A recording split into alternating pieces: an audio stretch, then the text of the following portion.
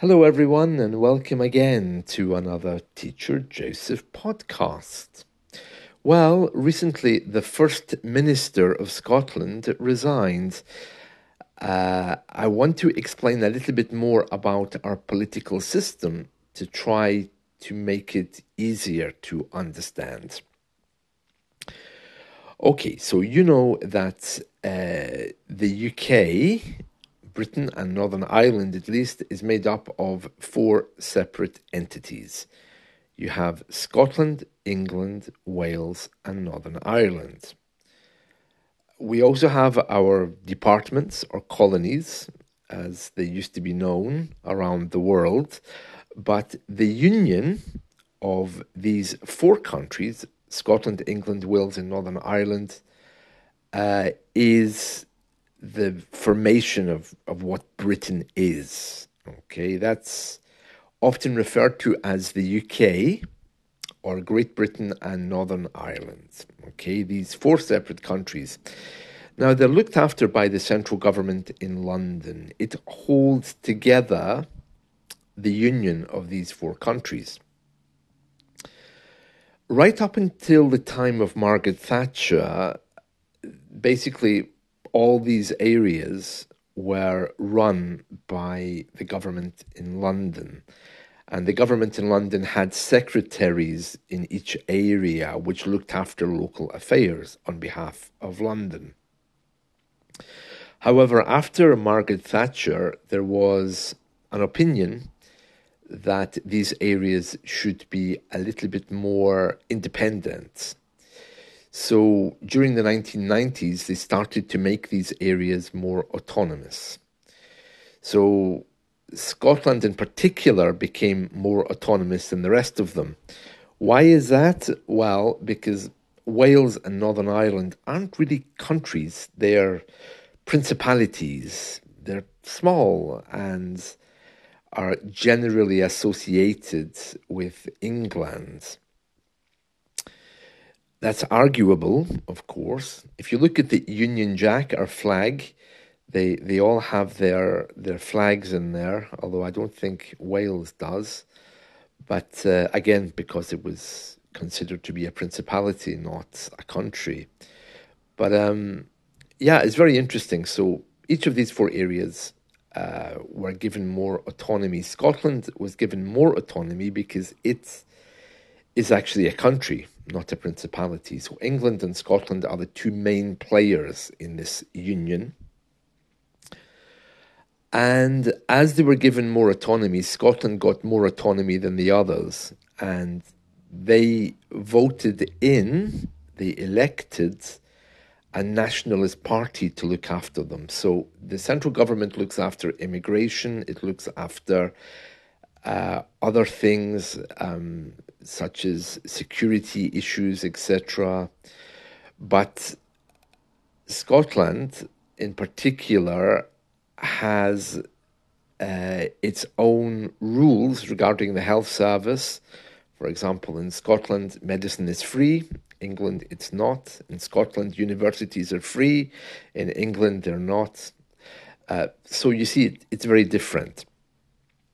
And there's been this opinion that Scotland should be independent. And that's been moving forward now for quite some years. It's been headed up by a woman called Nicola Sturgeon, and she's been pushing for Scottish independence for the last 17 years since she got elected. You probably heard on the news that the Scottish government now are no longer in agreement with or supporting the central government. So there's a kind of a rift between them. And it's been suggested quite a number of times that Scotland should be independent. That is now heading towards court cases. I think the Scottish government have been blocked from having an independence election by the central government.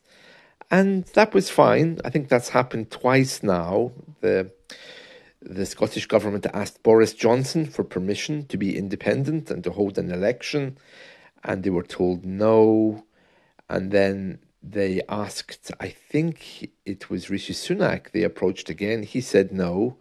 And so there was a court case, and the court said that Scotland cannot hold an independence referendum without the central government agreeing.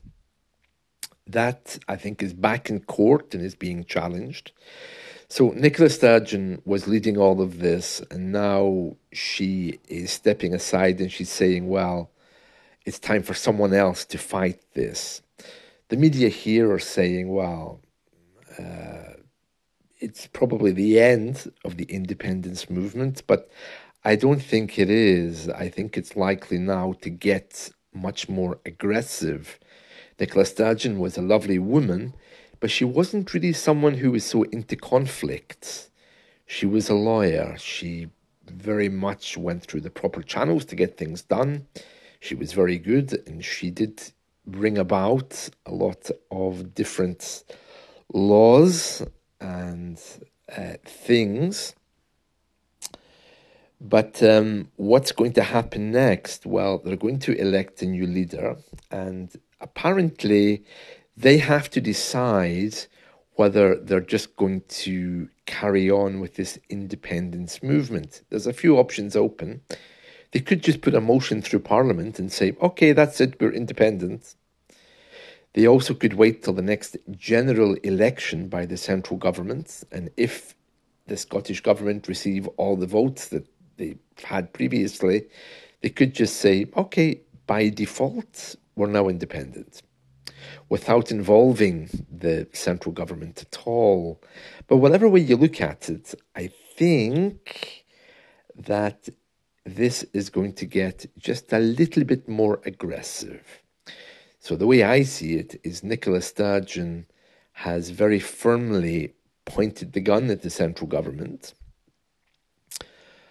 And the next First Minister, who will be elected in very, very soon, I don't think he's going to be afraid of conflict. I say he because I have this feeling it's probably going to be a guy. I don't know why, but I think now Nicola Sturgeon brought with her that kind of femininity and peace. And I would imagine that whoever comes next is going to be a little bit more aggressive towards the central government to get things moving, because it is not going to happen peacefully, independence, it seems, if indeed it happens at all. So there we are. That's a very brief intro into our union. Very quickly, Northern Ireland have had major issues with their parliament. They can't agree on anything.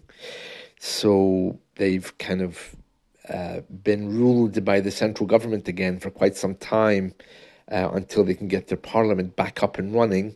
Wales, I think, is becoming a little bit more independent. They've started talking in Welsh and changed the name of their parliament to a Welsh name, which nobody can pronounce. So I think maybe the future of the UK is probably looking more and more doubtful. But that's an update. And like yesterday, I've gone way over my 5 minutes, but I'll leave it there. See you all. Bye.